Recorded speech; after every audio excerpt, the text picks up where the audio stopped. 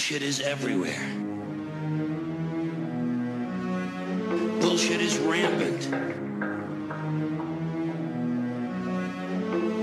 Bullshit. What the fuck? Bullshit.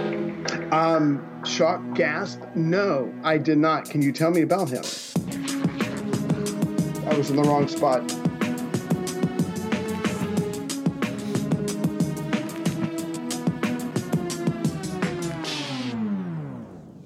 Welcome back to the bullshit filter, Raymondo. Yeah, when it came to that comment, I was in the wrong spot.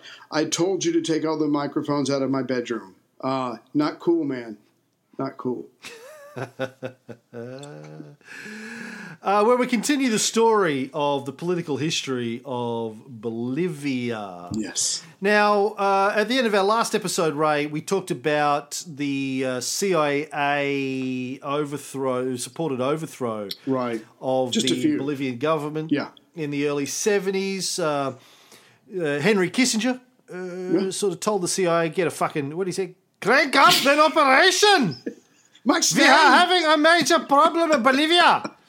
And they brought to power Colonel Hugo Banzer Right. and his archives of terror.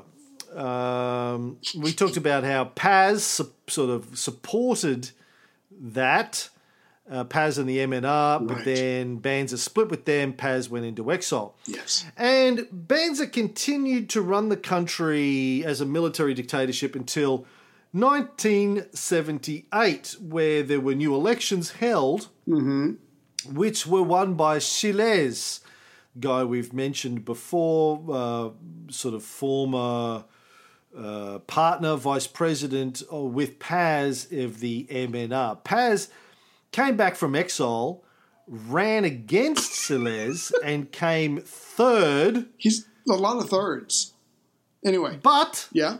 the elections were declared invalid anyway. Oh. Regularities, right? Regularities. Okay. There's a lot of inconclusive elections over the last 70 years in Bolivia's political history. But it's okay, because they had another election in 1979. Siles won again. Right. Paz came second. Yes. But the elections were declared invalid again. Listen, we keep telling you people, vote the right way. We're not going to let this election I could do this all day until you vote the right stand way. until you Exactly. vote the right way. Right. Well, I don't want to jump ahead, but there's another way to deal with inconclusive elections, and that's just by, I don't know, let me think of something, having a fucking coup, as seems to work in the past. Is there one coming Well, up there was in the future? another. There is, but there was another election in 1980. They were trying to get it right. Had one in 78, Third annulled. time. 79, annulled. Right, here we go. 80 had another one. Yes. Finally, Oh. Siles won again. Same result as the last two elections. Paz came second again. Same result as the previous election. Bad. This time, there was a coup. General Luis Garcia Meza led this coup. Listen, you've had three chances. You haven't got it right. We're going to have to take over. Right. And exiled Paz again. Okay. By this stage... Does he have dual citizenship? I'm sorry, go ahead. Yeah. Paz just has his main house is in Argentina. He just visits Bolivia for elections, basically. Run for office. And He's come leaving in Argentina. They go, well, lovely to see you, Paz. He goes, listen, I'll be back in probably 3 weeks. Yeah. Don't get too Yeah. excited. I'm going to run, come Going in to go second back for or my third. and going to then- go back for my annual election, and then I'll be Yeah. back when I'm in You exile. do annual physicals. I do annual elections, so don't worry about it. Yeah. Yeah. So Meza ruled for a couple of years, but the military were under pressure to recognise the 1980 election, and so they ended up doing that, and Siles finally became president. Right. If I could just real quick, because I think this is kind of funny. You were talking about General Luis Garcia a second ago, who stages a coup after these inconclusive elections. And I just think this is funny. He tells the people, "Look, I promise you, yes, I've taken over with the rifles, but if you don't give me any shit. I will only be in power for 1 year. What I'm going to do is I'm going to clean everything up and then I'll step down. No problem. I'm kind of like going to do a solo. I'm going to clean this shit up and then I'm going to volunteer. I'm just going to walk away and go enjoy my life. He gets to the end of the 1 year. He gets on the TV. He's on the broadcast all over the place that people just assume he's going to say, it is the year I am going to step down. And he kind of is almost like trying to be humble, but at the same time just kind of chuckling to himself as if he's giving in to the will of the people. And the only speech he makes is, oh, all right, I'll stay. And then he gets kicked out because he broke his rule. I think he gets replaced by another general. But the point is, at least he tried to come across as someone who was giving in to the will of the people by staying in power. He obviously has betrayed them, and so he gets kicked out. And now it's time to shuffle the cards once again. You know, despite his whole, I'm only going to stick around for a year, what I read is that he had intended to pull a Pinochet and last for 20 years. Right. He wanted to be more of an Augustus than a Sulla. But you got to start one step at a time. Well, you got to tell people one thing, what your intention is another Right. thing. Of course, it's important to note that in the late 70s, early 80s, a lot of things going on in terms of the United States and their relationship with Bolivia. You know, Jimmy Carter in the late 70s is less of a... I mean, the Operation Condor is still going on, but he's less of a authoritarian than Nixon or, you know, Reagan had been. Right. Let's ignore Ford for a minute. I guess he just really continued Nixon's stuff. Yes. And, you know, there was... During the late 70s in Bolivia, there was this view that they disliked the investigation into economic and human rights abuses that was happening in Bolivia under the Bolivian Congress. Yeah. Which Don't do that. The support of the left there was starting to investigate these things. And the right-wing part of the military was kind of hoping that the Carter administration would get kicked out in the US, would be replaced with a more right-wing Republican administration, which, of course, it did. Reagan came in very sort of pro-US, my country, right or wrong, hard-line anti-communist government, which would be more supportive of your brutal right-wing dictatorships in South America. Yeah. And so this is how Metzer came to power, partly to align themselves with the Reagan administration. The president, just before that briefly, was Guellier, who was Metzer's cousin. It was the president that made his cousin the commander of the army. Right. And who then led a coup d'etat, sometimes referred to as the cocaine coup. Of July 1980. Those are my favorite kind of coups. Yeah. Yeah, mine too. Yeah. They're basically, you bring the cocaine or we'll have a coup, I think, basically. I'm going to talk more about cocaine and coca later on. Right. So, yeah, he was fairly brutal, though, Garcia Metzer. Outlawed all political parties, exiled all of the opposition leaders, repressed trade unions, shut down the press. Typical military. It was actually supported and backed by former SS officer and Nazi German war criminal Klaus Barbie. That's how you know you're doing it right. When the SS goes, no, that's good. You know you're on the right track. When you've got the SS and Henry Kissinger supporting you. The opposite ends, yes. You know you're doing something right. Really? Are they the opposite ends? Well, you got a German and you got a German Jew. A Nazi and a German Jew. I think that's the opposite ends of something. You look up sort of, you know, Nazi Jew in the dictionary. I think you see Henry Kissinger. The Butcher of Lyon was Klaus Barbie. Right. When did he get finally caught? 1991. Damn. He had a good run. So he was supporting him. Also, the neo-fascists from Europe, the Italian neo-fascist Stefano della Chiai, right? I don't know how to pronounce that. And the guy behind the 1980 Paris synagogue bombing Ernesto Mia Rodriguez. A lot of right-wing people were supporting Metzer. Metzer and his government were supposedly involved in drug trafficking, but those allegations fly around all over the place. I wouldn't take those too seriously. Mm-hmm. But he was brutal, this guy. Very brutal.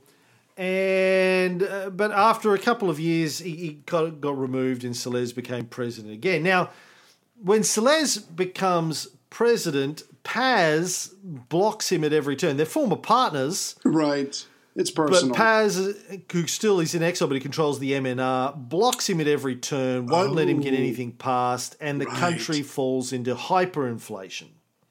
Largely prompted by the collapse of international tin prices, because tin is still one of the main economic resources in Bolivia at the time.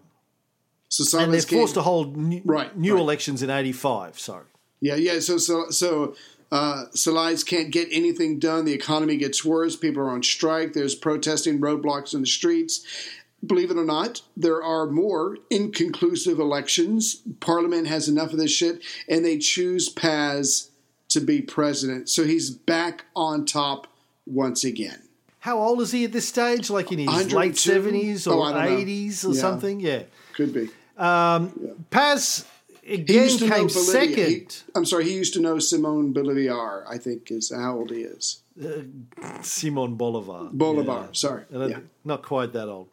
They had elections in 85. Paz came second to Banza. Oh, God. Colonel Hugo Banza ran in the election. He came second but was declared president anyway. Right. They were like, oh, look, he's old. Yeah, just let him have it. It's his last time. You'll have plenty of chances for more coups, Hugo. You got plenty of coups in your future. Yeah.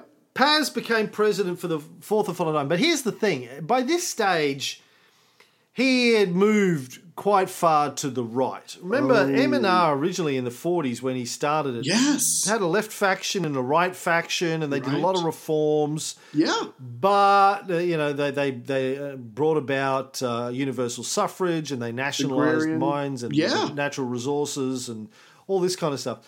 By this stage, though, I think he's sick of reform. He's sick of being overthrown and having to go into exile every 3 weeks. And he decides that moving to the right, at least he'll have the support of the US. They won't be trying to overthrow him. Right. Fuck. How does that work out? Well, not great. Because when he stood for election, he neglected to tell the electorate that he had moved to the right. So he gets into power, fires 30,000 miners from off the government payroll. God. Unions are suppressed. There are massive strikes. A curfew was imposed on the citizens. Travel throughout the country is restricted. Universities and meetings of the opposition are raided. Hundreds of union leaders are kidnapped and taken to prison camps in the Amazon until strikes were called off. God. He tries to turn it into a neoliberal, privatized economy supported by the US, the IMF, and the World Bank.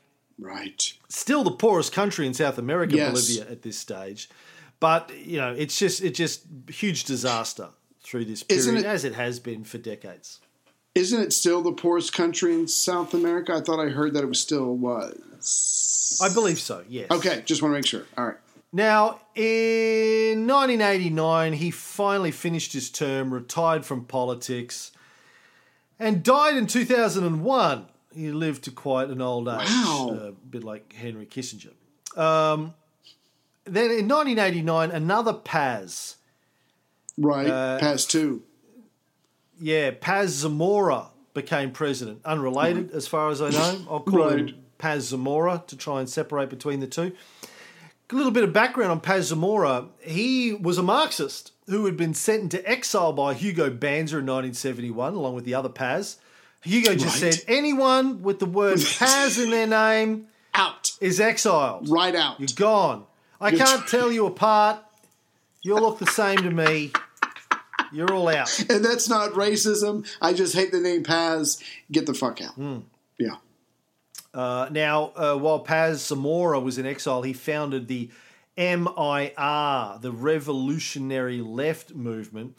He returned in the late 70s and in 1980 was in a small plane with a bunch of other politicians from his party that crashed, Right. killing everyone on board except Paz, who was terribly injured, covered in burns, but he survived. Wow. The plane Okay. was owned by Colonel Luis Arce, who later became the Minister of the Interior. So it's widely seen as an assassination attempt. Oh, you want my plane? You want a plane? Sure, take my plane. I got one. Yeah. Oh, it's fine. Ship shape. Ignore the little wheel with the mouse in it. That's just the engine, but it's a really good mouse. Don't worry about it. Just jump on board. Yeah. Go. Oh, good. Don't you worry about it. Now,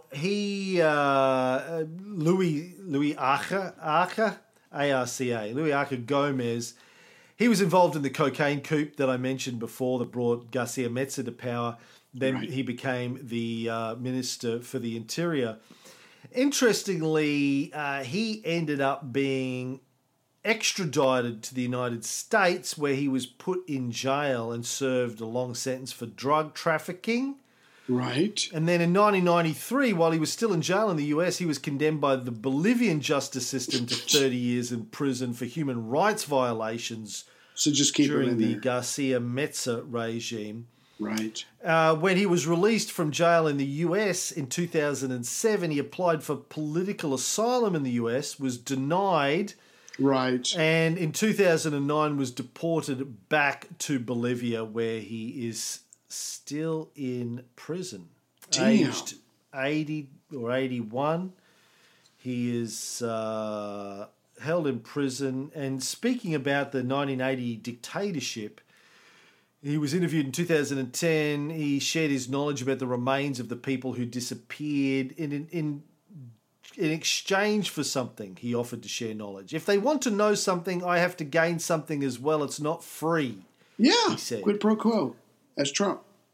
Yeah. They said, fuck you, stay in jail, die in jail, bitch. Right. So there. And he's going He's to. still in jail. God. Yeah. I don't want to jump So he was- ahead. Yeah. Go ahead. Oh, by the way, I wanted to point out that there's a character in the Al Pacino film Scarface Right. that is based on Gomez. Really? General Cocombre. Yeah, he's known as General Cocombre. He's He's going to live forever. He's on featured on TV, I think, in Scarface, based on this guy. So that's pretty cool. Like, he might be spending the rest of his life in jail, But but he's got that going at for him. least, Yeah. he was in Scarface. Well, a version of him was in Scarface. That's pretty cool. Right.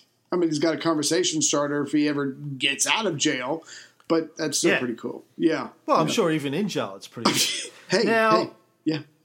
Paz Zamora recovered from these burns and his injuries from the plane crash, ran in the 1980 elections with Siles. They would have won, except for that coup that was led by General Luis Garcia Meza that we talked about, and Paz Zamora fled into exile again. Oh, my All of the God. Pazes go back into exile. Right. About face? Yeah. He came back in 82, ran for election again, and became VP to Siles at this time. Then Paz Zamora became president, I said, in 89, when the other Paz finally retired, or his term Right. was up. Now, here's the fascinating thing. When Paz Zamora became president in 1989, he signed an accord with Colonel Hugo Banzer, who I think was Right. General Hugo Banzer at this stage. Former Right. President Hugo Banzer. Yes. And he threw out his Marxist leanings and also became neoliberal, working with the IMF and the World Bank in the US. Right. So all of these guys, they use, hey, it's all right, I'm a Marxist, to get into power. They get into power and they go, just kidding. Yeah. They rip off their clothes and they're wearing the American flag underneath it. Right. Wrapped around their penis. Yeah. So he was accused of being involved with drug trafficking, as they all are at various stages. And I'll explain why down the track. In 1993, the MNR party won again. This time it was led by President Gonzalo Sanchez de Lozada. And then in 97, Banzer became president again. I'm back, baby! Aged 71. Kid, just go play golf. Why in the fuck? Anyway. This time, again, as an election, not a coup. He was getting too old for that shit. Right. Just ran for election. Yeah. But he's now, got experience. He, like the guys before him, like Pazamara, had tried to push through a lot of privatisation, which was being insisted upon by the IMF and the World Bank. Look, if you want loans from us, you need to privatise everything. And by privatise, we mean sell it off to US American interests or interests aligned with the US. Sell off all your natural resources to us on the cheap, and in return for that, we'll give you loans. Huge protests in Bolivia. Banzer declared martial law. People died. Protest leaders were arrested. He shut down the media. But eventually he gave in and rolled back some of the privatisations. Then he got a lung cancer diagnosis, resigned in 2001, and was succeeded by his vice president, Jorge Quiroga. Now, he was I'm sorry, I was just going to say near the end of his life, he was getting some shit because by 1999, people in the country are encouraged by the people who prosecuted the former Chilean dictator Augusto Pinochet. So they're looking into Banza's role when he was the leader, i.e. dictator, from like 71 to 78. So his last final years were not that pleasant, between worrying about some kind of jail time for the rest of his life and his sickness. So he doesn't end on a high note. Colonel Hugo Banzer and the Rotting Lung. That was his follow-up album at the time. So there are more elections in 2002. Sanchez de Lozada won again. This is his second term. He's another MNR candidate. But Evo Morales came in third. Ooh. This is where Evo Morales really comes into our story. So several days, though, before this election happened in 2002, the American ambassador Manuel Rocha warned the Bolivian people that if they voted for a candidate known to have links with drug trafficking, which apparently was indirectly referring to Evo Morales, the US would cut off foreign aid and close its markets to the country. Now, when he said, vote for a candidate known to have links with drug trafficking, I think they said, well, that's all of them. Yeah. What do you want us to do? No, but he was referring to Morales. Now, so the US, and gets back to my interview a couple of weeks ago with Dov Levin. This is the US trying to interfere in a foreign election. They're not sponsoring a coup. They're basically just saying to the Bolivian people, if you vote for Evo Morales, we're going to create economic chaos in your country. Exactly. An out-and-out threat. We love democracy in America. You can vote for anyone you like in a democracy as long as it's the people we want you to vote for. Right.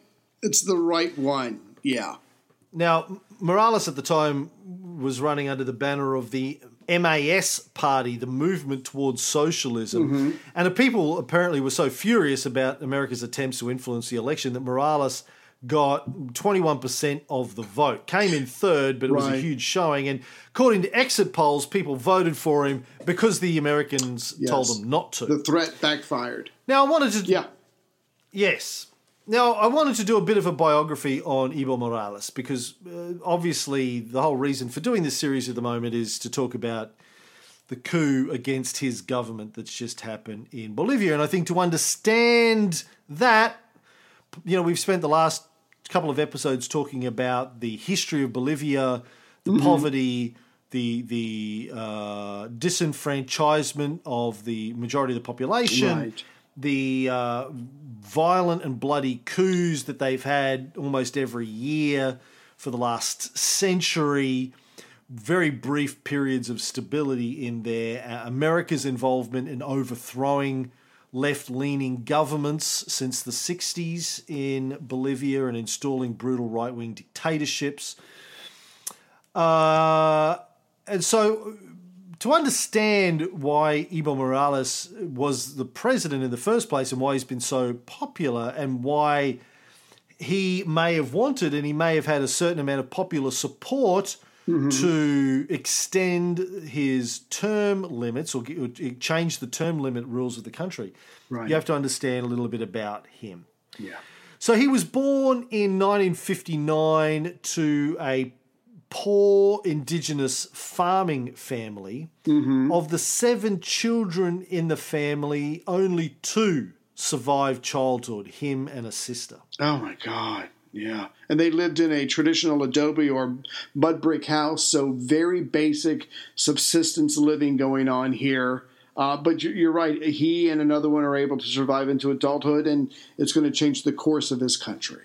He got some kind of an education, Basic. Went to university for a while but didn't finish. Yeah. Apparently he was thinking about becoming a journalist, but he ended up doing a range of manual labour jobs, eventually joined the military and became a guard at the presidential palace. But when that finished, this was during one of the coups, I think he did that, one of the periods of instability.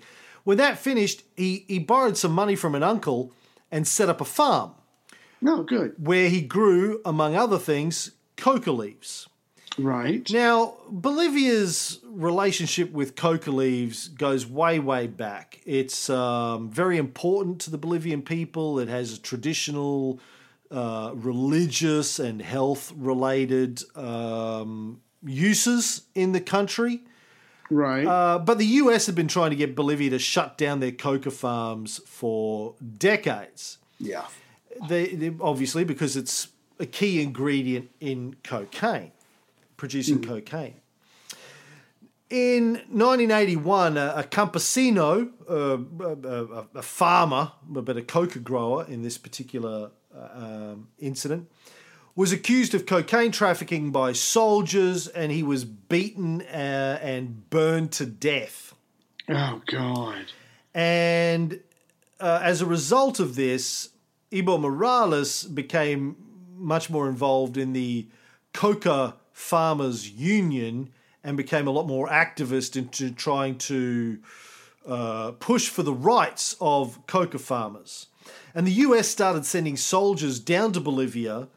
This is, early days of the Reagan regime, Operation Condor, etc., etc. So they've got Operation Condor, stop the socialists, communists, the leftists.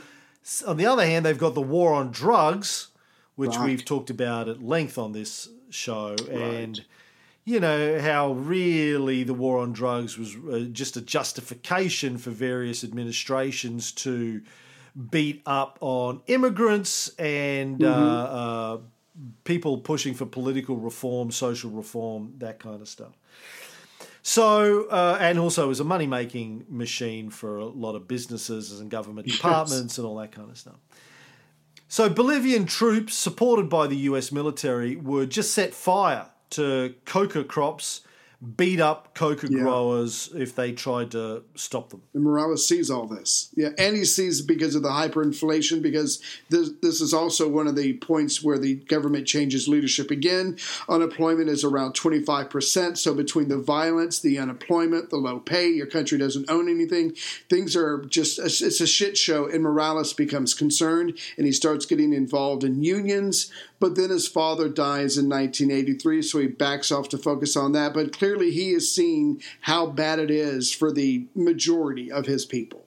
Yeah. He's he's basically a farm boy. Yeah. Who wants to fight for the rights of his people. Now, the US can think whatever they want about coca and coca farms, but for the Bolivians, particularly for the coca farmers, for the Bolivians, this is an issue of national sovereignty.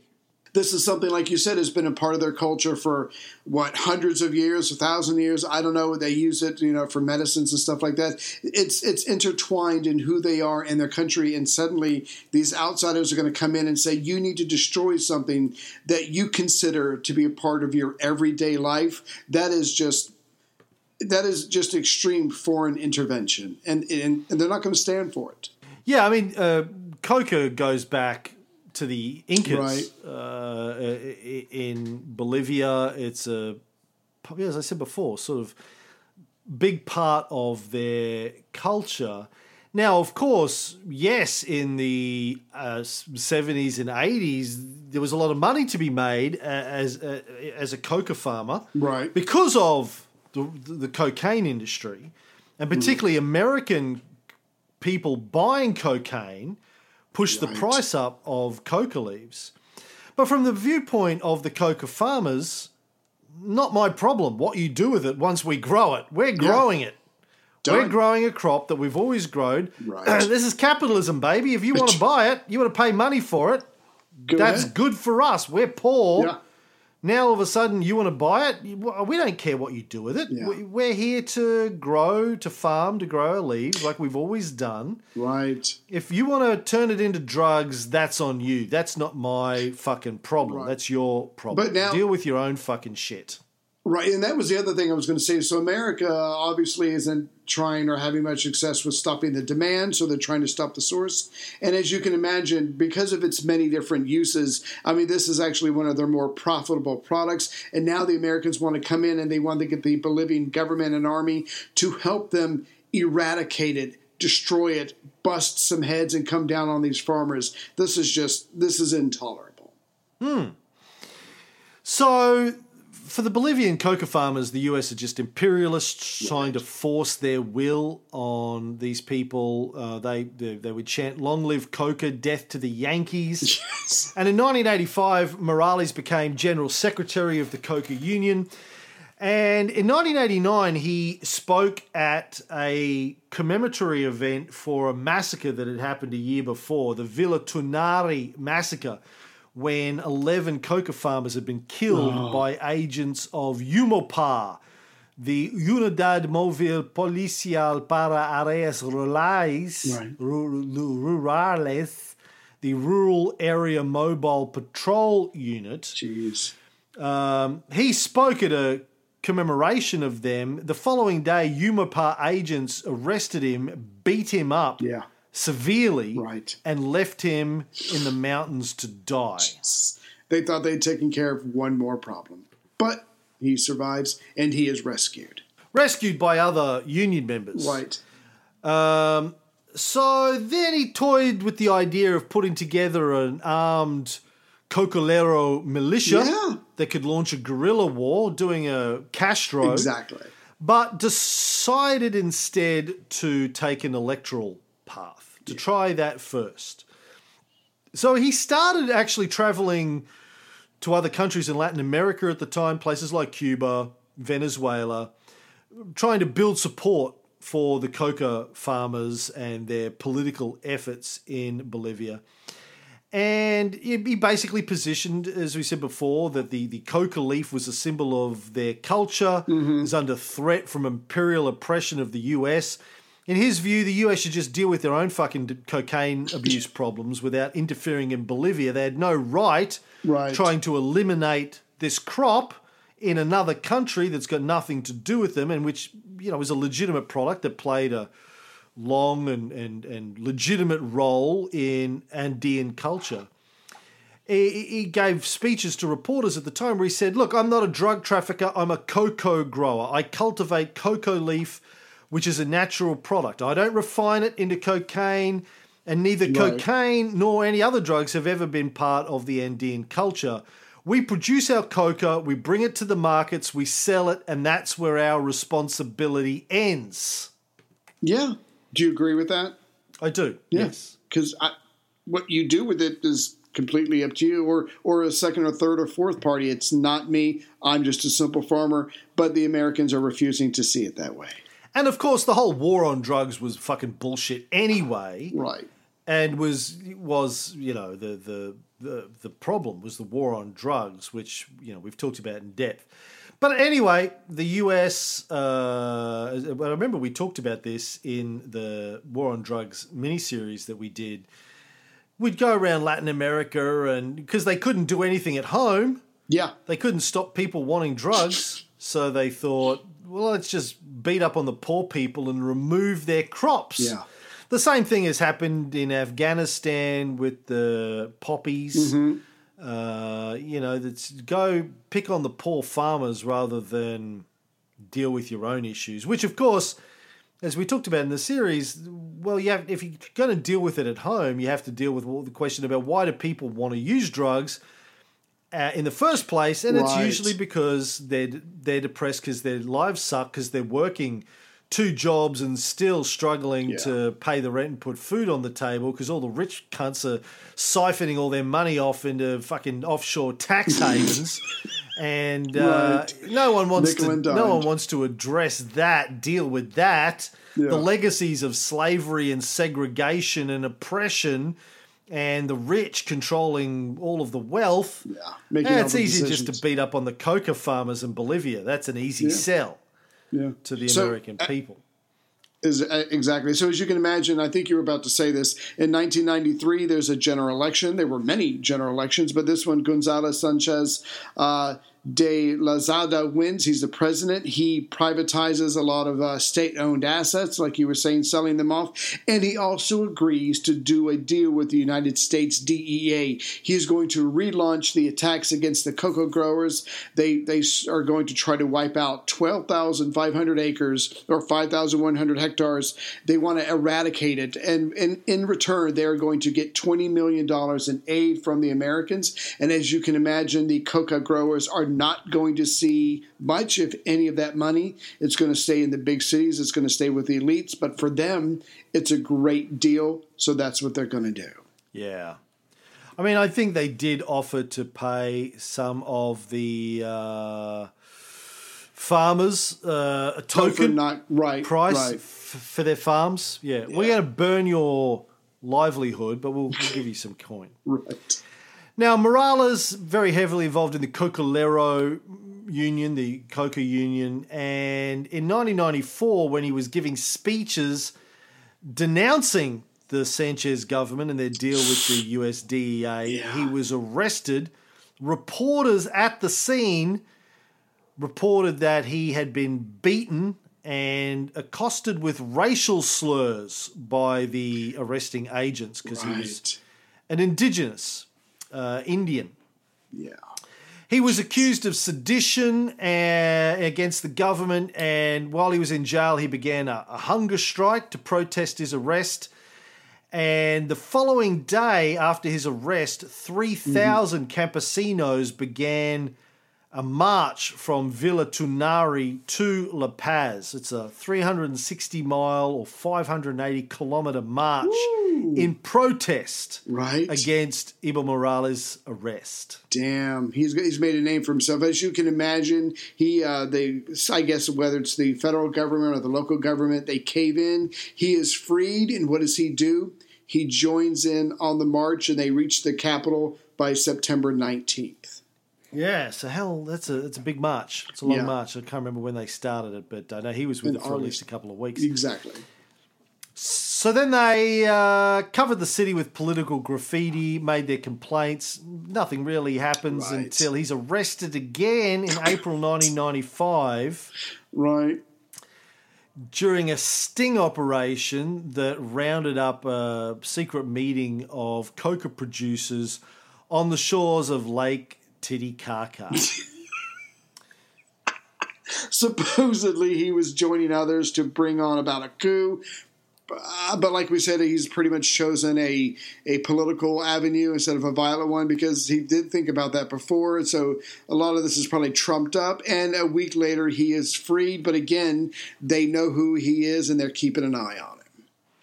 Yeah, they arrested him and a bunch of others, claimed that they were plotting a coup, had them all tortured to get them to confess. Nobody confessed anything. There was no evidence of a coup. Right. And they were all freed within a week. Tortured and then freed. Sorry. So by the mid 90s, what, are you trying to say something? No. I was just saying, we're sorry we tortured you for a week. Off you go. Thank you. Oh, right, yeah. Yeah. Now, by the mid-90s, Morales had helped form something called the ASP, the Assembly for the Sovereignty of the... Fuck, I did it again. The Assembly for the Sovereignty of the Peoples. Which represented the CSUTCB, the Unique Confederation of Rural Laborers of Bolivia, basically a big union political party, union-based political party. Yes. In 1996, he's appointed chairman of the Committee of the Six Federations of the Tropics of Cochabamba, which is sort of a city in the middle of the agricultural region of Bolivia. Mm-hmm. And the ASP formed a coalition with the Communist Party of Bolivia to form the UL, the United Left, which started running in regional elections and winning them because it was actually a workers' party. Right. Yeah, so Morales himself gets elected to the Chamber of Deputies in the National Congress as a representative for El Chapare. He gets 70% of the local vote. So again, they're doing well. He's doing well because the people know they're going to try to address their concerns. So the ASP ends up splitting. Morales forms a thing called the Sovereignty of the Peoples, the IPSP. Continued to have political success, and the government then steps up these accusations of him being involved in the cocaine trade. Right. And they made fun of him for being an Indian, for his accent, for his lack of education, this kind of stuff. So from very early on, racism. As soon as he starts having political support, they start accusing him of a whole bunch of stuff. Well, it went back even years before that. The very fact that he was standing up for the coca growers... They meant that they started accusing him of being a cocaine trafficker, of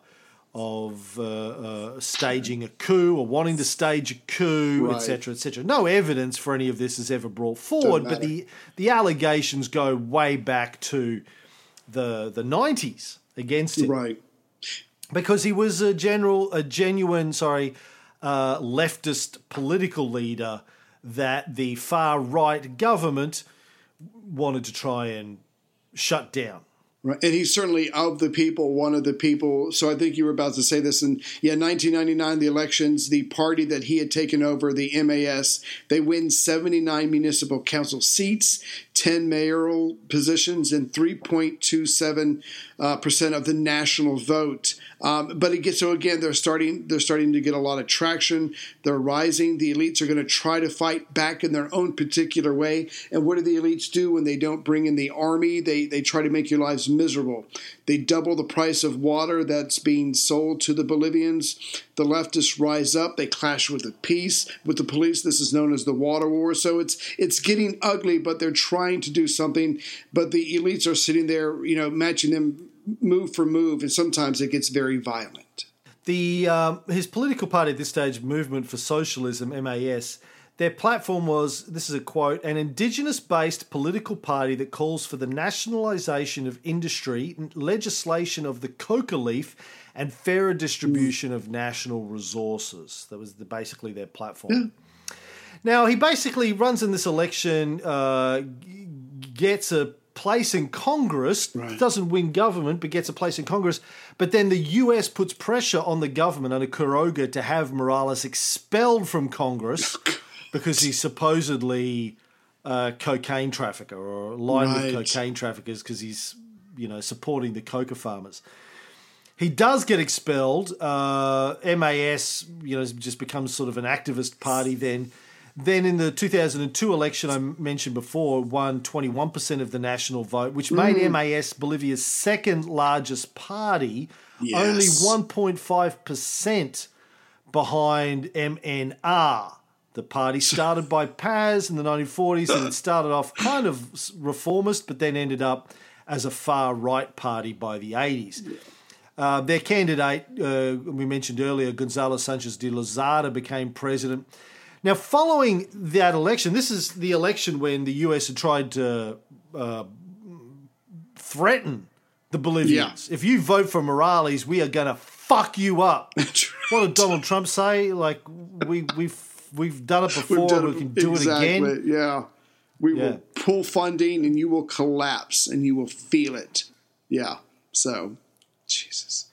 So after the election, the US embassy in Bolivia continued to put pressure on them to get rid of Morales. They positioned him as a criminal.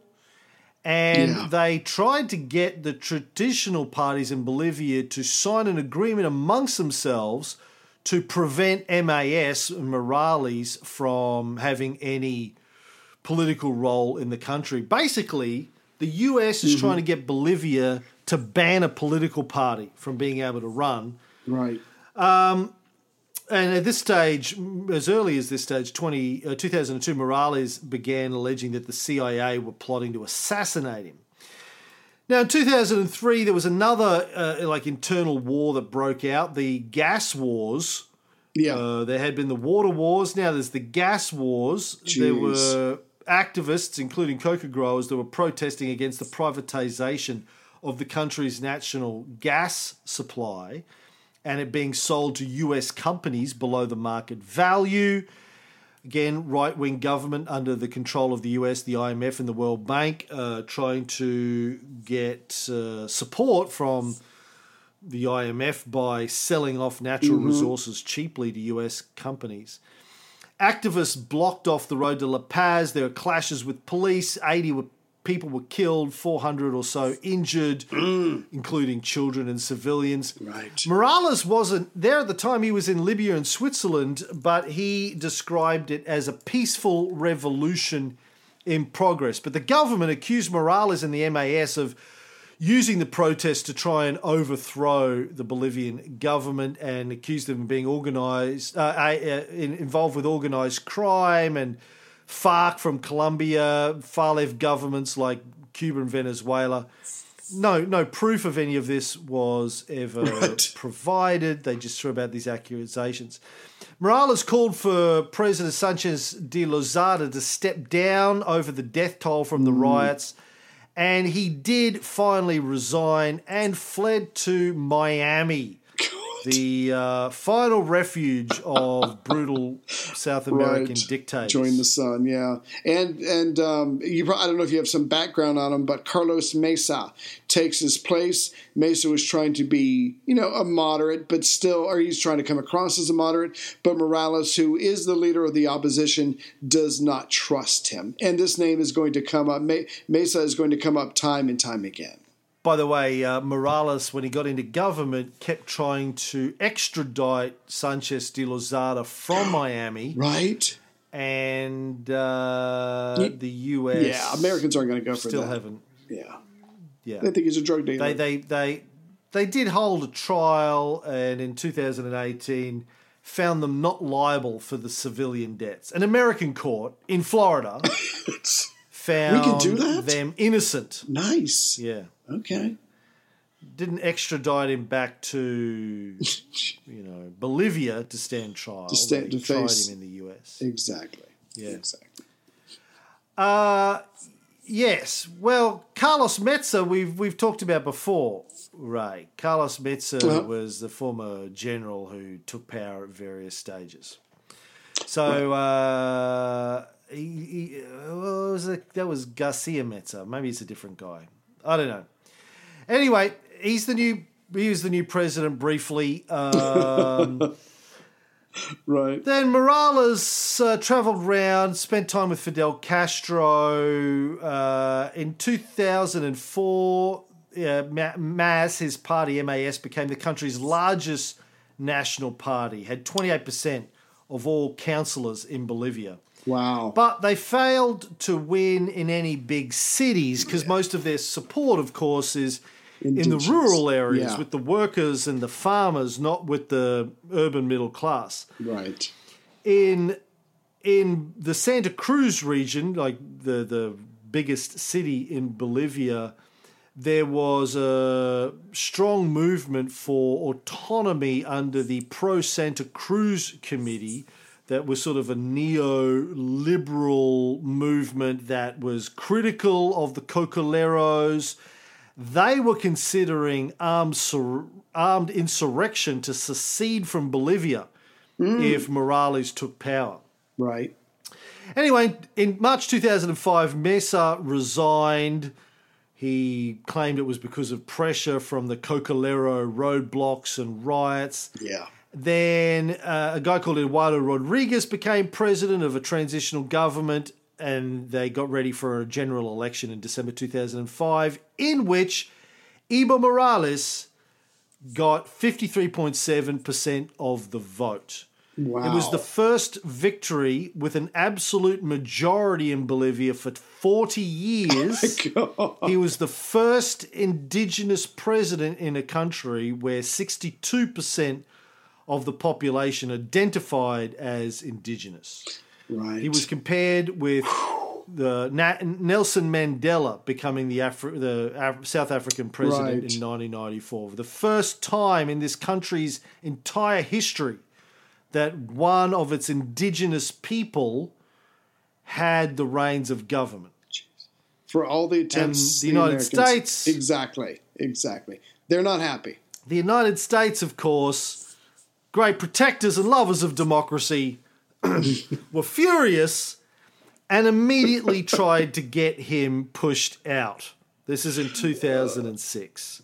Oh, my God. So, I think that's where we will leave the series for now, Ray. A bit of background on Evo Morales. What do you think of Evo Morales after all of that?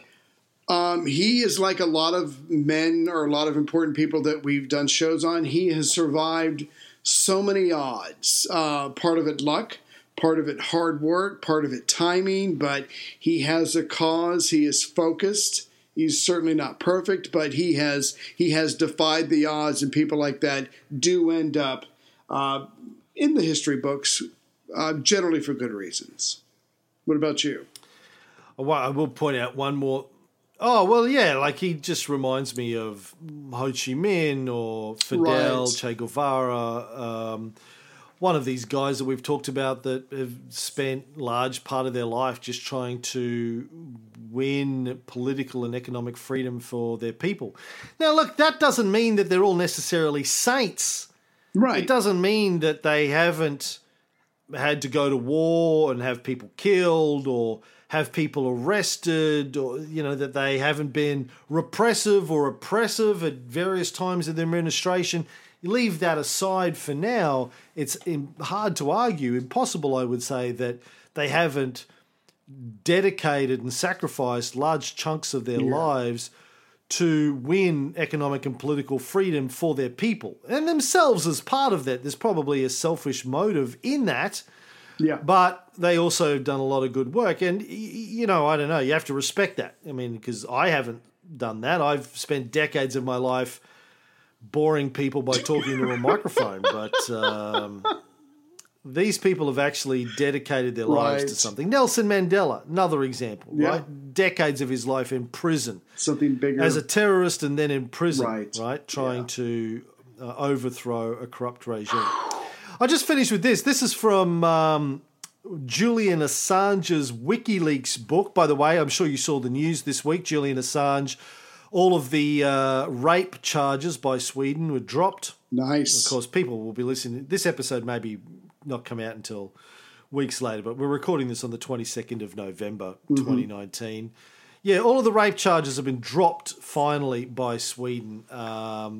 They said the evidence is no longer there. Now, the evidence, from my understanding, was mostly the testimony of the two women. So, I don't know how that can change over several years. Right. Maybe they've changed their story. I don't know. I mean, there's no other evidence, really. Yeah. But all the Swedish government is saying is that, well, so much time has passed, the evidence is no longer there for us to prosecute. But, I mean, it sounds flimsy. To me, I mean, it sounds more and more like it is what Assange has always said it was, a ruse to get him to Sweden in order for him to be extradited to the United States to get thrown into prison for exposing the illegalities of the Bush war on Iraq and Afghanistan through his leak of various US military materials. Anyway, from the WikiLeaks book, he said, this was the book that basically took the State Department cables and explored those that he leaked. It says on January 3rd, 2006, just 2 days after Morales' inauguration as president, the US ambassador made clear that multilateral assistance to Bolivia would hinge on what the embassy would subsequently refer to as the good behaviour of the Morales government. Here's a quote from a cable. The ambassador also showed the crucial importance of US contributions to key international financials on which Bolivia depended for assistance, such as the International Development Bank, the World Bank, and the International Monetary Fund. When you think of the IDB, you should think of the US, the ambassador said. This is not blackmail, it is simple reality. Yeah. So, when I say, or, people say, well, the World Bank and the IMF and these things are really just fronts for the US. Not just us saying that, US ambassador to Bolivia saying that. It's not blackmail. It's just simple reality. Yeah. Give us what we want or we cut off the money. That's right. From the supposedly independent and objective world development organisations. Because we can. This is more from the book. Fed up with US support for people and groups working to violently overthrow it, the Morales government declared US Ambassador Philip Goldberg persona non grata on September 10th, 2008, and expelled him. US aid's lack of transparency regarding whom it was funding in Bolivia had contributed to the breakdown in relations. Bolivian officials had repeatedly requested the information to no avail. Cables from 2007 describe the anger of the Minister of the Presidency, Juan Ramon Quintana, at the secretive nature of US aid's programs. US researchers also sought the release of US aid and related documents. By the time of the September 2008 events, 3.5-year-old Freedom of Information Act requests remained unanswered. The US continued to send hundreds of millions of dollars to unnamed recipients in Bolivia via US aid after 2009. Ultimately, in 2013, Bolivia expelled US aid as well. Well, that as a little bit of background. Next time, we will talk more about the recent political events and the role that lithium may or may not play in that, Ray. Can't wait.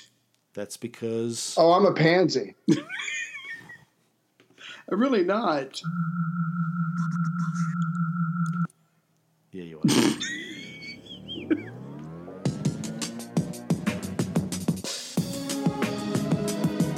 That is all that matters. Sometimes you have to hear it from someone else.